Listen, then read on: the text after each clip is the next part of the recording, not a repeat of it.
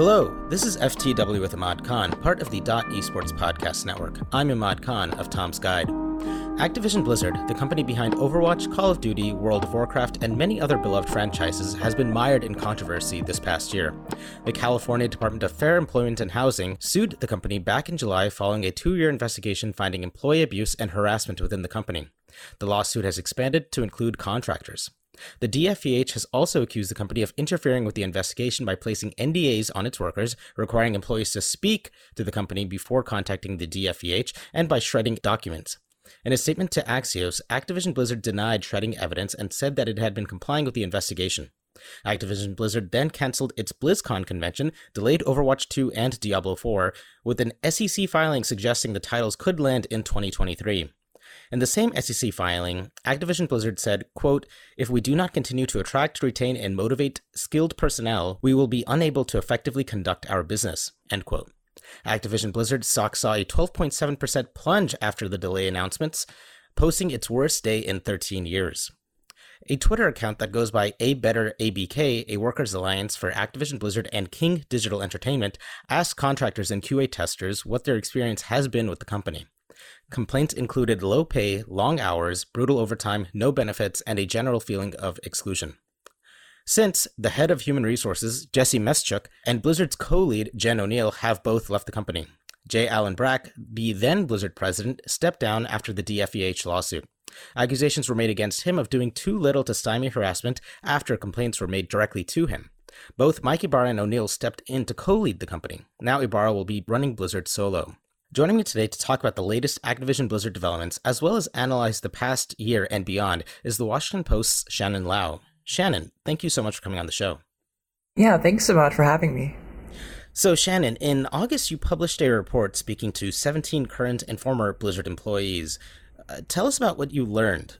Back in August, I went around asking current and former employees, why there was this lawsuit from California State and, what were the kind of conditions at Activision Blizzard leading up to this lawsuit and afterwards.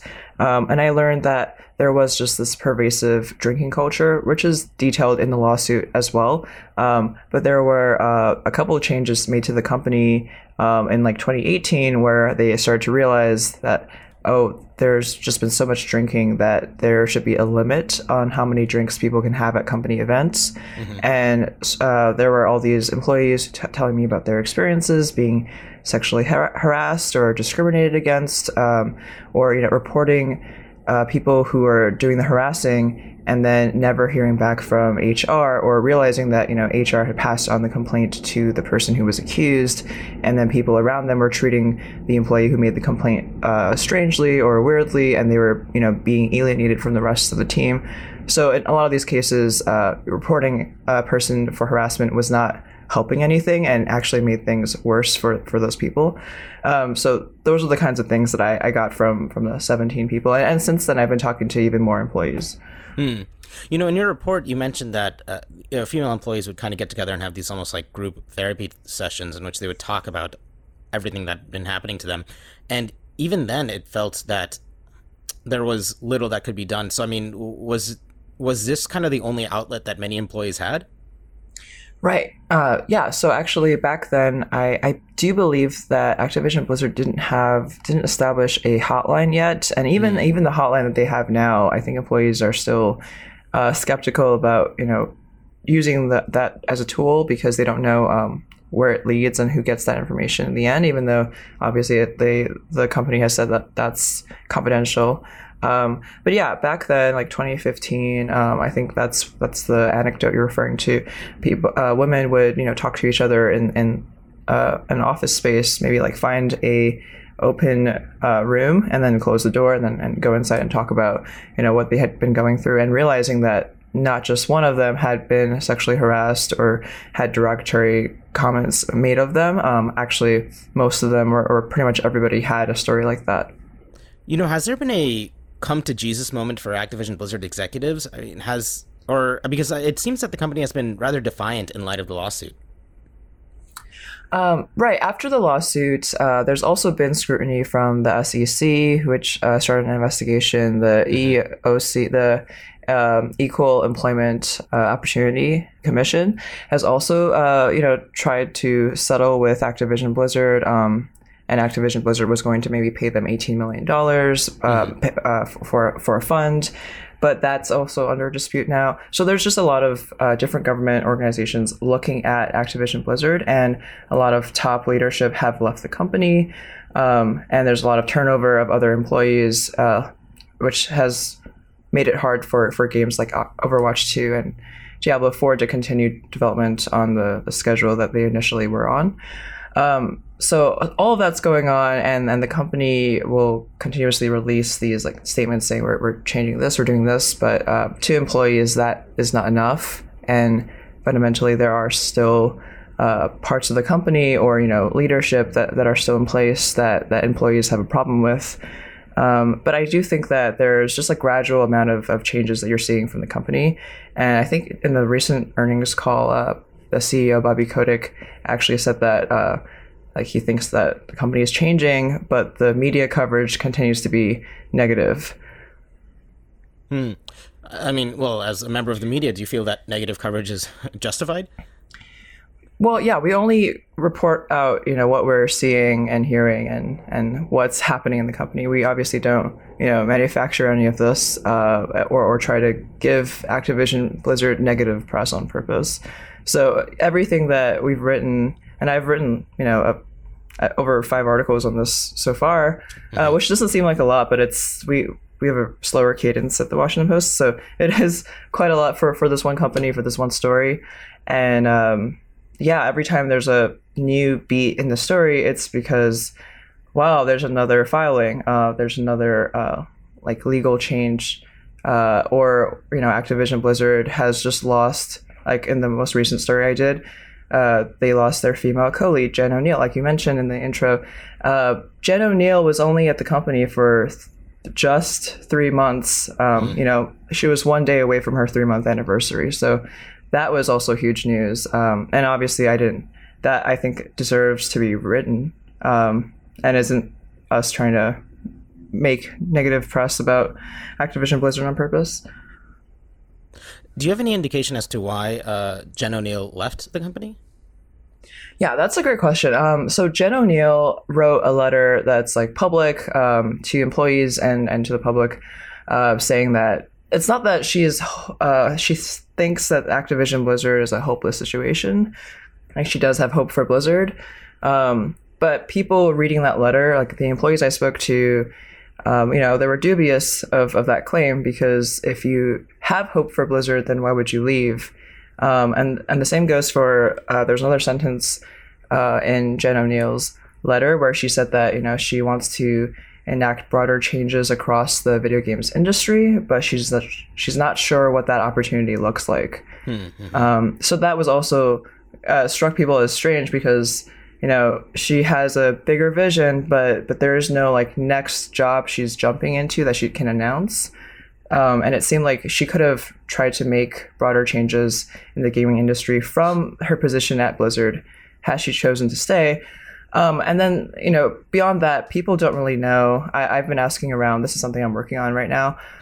There was one person on Twitter who anonymously wrote that they heard, this unsubstantiated claim that Mike Ybarra is very hard to work with, and maybe that's why. But again, that has no, that is not something that we can print right now in an article, because that's not something that we've verified at all, but just somebody on Twitter saying something.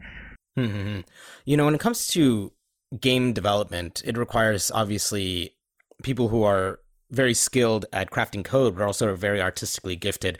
So it does take a very special type of developer to be brought in to make these types of titles. And it does seem that Activision Blizzard is not only having a retention problem, but might be having a hiring problem. I mean, from your reporting, is Activision Blizzard kind of poison at the moment? Do people just want to avoid it? Yeah, that's also a good question. So Activision Blizzard employees that I've spoken to, some of them are in the process of leaving. Others who are still working there, are thinking about leaving. And some people have seen, all their coworkers or not all of their coworkers, but a significant portion of people depart. There are people here and there who say that they love their team and everyone is great and they just lucked out with a good manager. So it's not that everybody had a very negative experience at this company. There are some people who seem like they would stay for years maybe. But at the same time, there is that like loss of talent as people are leaving and jumping ship to other companies. And I've also heard from people working at those other companies that, you know, when they look at somebody with Activision Blizzard on their resume, there's more suspicion and there's more of, you know, people are wondering, so what did this person see and how complicit were they in that culture?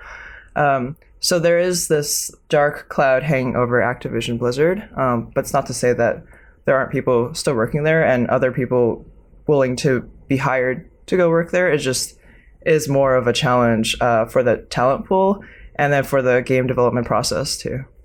You know, the thing that was actually very difficult to read were some of these Twitter comments posted in reply to the A Better ABK Twitter account, and it was coming from contractors and QA testers, and it echoed a lot of the same things that came from, I believe, a report by Jason Schreier when he was at Kotaku about being a QA tester for the Call of Duty series.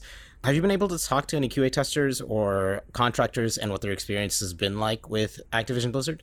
Yeah, actually. So I don't know if you're aware of this, or maybe people are aware, but in the summertime, you know, right after that August feature I published, so a couple of weeks later, ABK workers actually reached out to a lot of media outlets saying that they had a lot of QA testers willing to talk to media.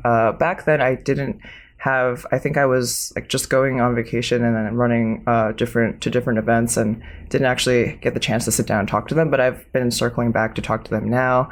And I believe they talked to, you know, folks at Polygon, for instance, and shared their stories back then. And yeah, this is like an ongoing conversation. I think the QA testers in particular have seen really, you know, dire work conditions, and just like at other video game companies, the ones at Activision Blizzard often, you know, can only get work for 3 months, and then Activision Blizzard will switch them off and try not to, you know, keep them working, because otherwise they would have to have them as full-time employees, not just contractors. So that's something where the QA tester might have some work for a few months, and then they have to maybe go work at a grocery store or find a retail job to pay the bills. And also, you know, speaking of bills, their pay is so low, and it is not. It's hard to live off of for these workers. Yeah, so that's definitely something that I am looking to report out more in the future. And I think that, yeah, the QA testers is definitely like one area to keep looking at, because they have some of the worst work conditions in the entire company. Yeah, it definitely seems like an exploitation of those who are trying to break into creative fields where you have to essentially do this really horrid grind of just working for low pay and no benefits for the hopes of actually getting hired within the company. Do you have any indication of what percentage of people can actually jump from, let's say, a contract QA tester to actually being within the company? Yeah, that's a tough question. It depends on the person, right? It depends on who they know and you know, how are they moving forward in the company? How much do people like them, and how much are they pushing for promotion? And just like, do the stars align for them, and maybe they can get a promotion if a job opening opens up for them and if people like them. In a lot of cases, people work for years as QA testers and don't get a promotion, don't get a raise, and this is like a $13 an hour job, for instance, and even if they live in a major city, and it's hard to afford that. Yeah, so it's tough, and I think it also doesn't help that there's like a stigma around QA, or that the other departments don't really consider them, or, you know, I think some of them do consider them, but like there is this like old school stigma of like looking at QA as like, oh, you're just playing video games and testing out bugs, but like you're not a designer, you're not an engineer. And then if the other departments look down on them, it's like harder for these people to move up in the company. No, that's really unfortunate, because, you know, some of the best games have come from former QA testers. You know, all of this, a plunge in stock prices, a poor company culture, an exodus by employees, months of bad news. if I'm not surprised that like the board hasn't, or we aren't hearing stories for the board like pushing for the ousting of CEO Bobby Kotick. Have you heard any kind of revolt against him? Yeah, that is interesting. So, the former president of Blizzard, J. Allen Brack, was named in the lawsuit, and then he stepped down and he was replaced by Ybarra and O'Neill. But Kotick has been around for decades, and he continues to be CEO. It is. I do think that there are, a number of very vocal shareholders who are looking to challenge management at Activision Blizzard, whether that means actually ousting Kotick. I don't think it's gone that far yet, but it's definitely worth monitoring and continue to see because, yeah, Kotick is at the top of all of this, and it's worth asking, how much did he know and what has his role been over the past few decades. But again, that's like something that we have to like see unfold and continuously report out. It is really hard to say at this moment, but I don't think that there's any like public ousting of Kotick as far as you can see right now.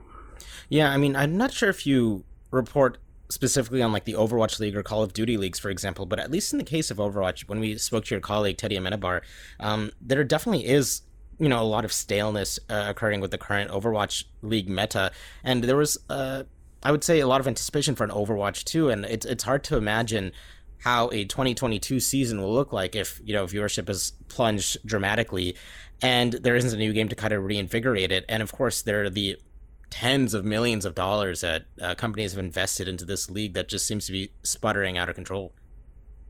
Yeah, that's a good question. So with regards to reporting out Overwatch League and Call of Duty League, I definitely let my colleagues like Teddy Amenabar and also, even my editor, Mike Hume, cover those more in depth because those are leagues that they've been following for years. I did do some reporting here and there about them, so it's not that I can't speak to that. I can tell you that as we know, esports is usually not profitable. We learned that from Epic v. Apple when Epic filed. I believe in one of the documents it says that for Epic. I think this is actually an Apple filing of an Epic document, but it says that the Fortnite World Cup in 2019 did not give a good return on investment as expected. It underperformed, and the same goes for Riot. Talking to Teddy recently, telling him that League of Legends esports is still not profitable, but that's not really the point. It's to drive hype so people can play the game and spend money in the game. So with regards to Overwatch League and Call of Duty League, those two leagues, are huge money sucks. I have to put it that way. I mean, so like as Overwatch 2 gets delayed, and as all of this negative press swirls around Activision Blizzard, those two leagues are going to continue to drain money from the company. And I think I've heard this before from some sources that Kotick really likes esports and really likes Overwatch League, so he'd like to see those ventures continue. So maybe it wouldn't really matter to him if it still continues to not make too much money for the company as a whole. Yeah, I do want to ask, have you had a chance to play Call of Duty Vanguard yet? I did get to try the beta for a bit, but the person reviewing the game is not me. I was really surprised that usually every year when a new Call of Duty launches, there's a bit of hype on Twitter. There are people talking about the game. There are articles coming out. It seemed really quiet this year. Do you think, does that have anything to do with what's happening within the company internally, or do you think that fans are just not really feeling this game or are kind of getting tired of the Call of Duty franchise? That's a great question. I would be skeptical of anybody who says that Call of Duty is now canceled and it's over. I think people are still playing it. It also depends on who you follow on Twitter and what you look at, because you can get sucked in these like little bubbles on social media where you only see people who also are doubtful of Call of Duty, and then nobody talks about it. I remember last year with like Black Ops, Cold War, I didn't really hear too much around that game after it came out. I think a lot of those Call of Duty fans are so focused on Warzone and enjoy playing that game already. With regards to Vanguard, when I was playing it, I wasn't super blown away, but I think it's a solid entry into a solid addition to the franchise. And then the people I was playing with, I think they happened to all speak Russian, and they were really enjoying it too. So I think there will be some fans, right? It's just like when all of this blew up with Activision Blizzard. We saw that World of Warcraft was getting boycotted by several players and content creators, and that also seemed to pass. I don't know what the current monthly users are like for that game anymore, but it seems like some people are still playing it. Yeah, just browsing over on Twitch right now. I mean, Call of Duty Vanguard is, one of the top games with 142,000 viewers right now, but its, I guess, sister game Warzone currently has 47,000, and of course, like, Just Chatting, Grand Theft Auto 5 are just pulling in crazy numbers right now. So I don't know, it'll be interesting to see, I guess, where Call of Duty goes with the following year. But with that, Shannon, thank you so much for coming on the show. Oh yeah, thank you. Thanks for having me again, Ahmad. It was a pleasure. And that was FTW with Ahmad Khan, part of the Esports Podcast Network. If you enjoyed the show, please rate and share. For full transcripts of the show, head on over to ftwahmad.com. To follow Shannon and her work at the Washington Post, follow her at Shannon_Lao on Twitter. Her last name is spelled Liao. To follow me and my work over at Tom's Guide, you can find me at Ahmad on Twitter. This episode was produced by Henrique Demore and Jacob Wolf. The show's executive producer is Kevin Morris. Our research assistant is Sam Higgins. And with that, we'll catch you guys next week.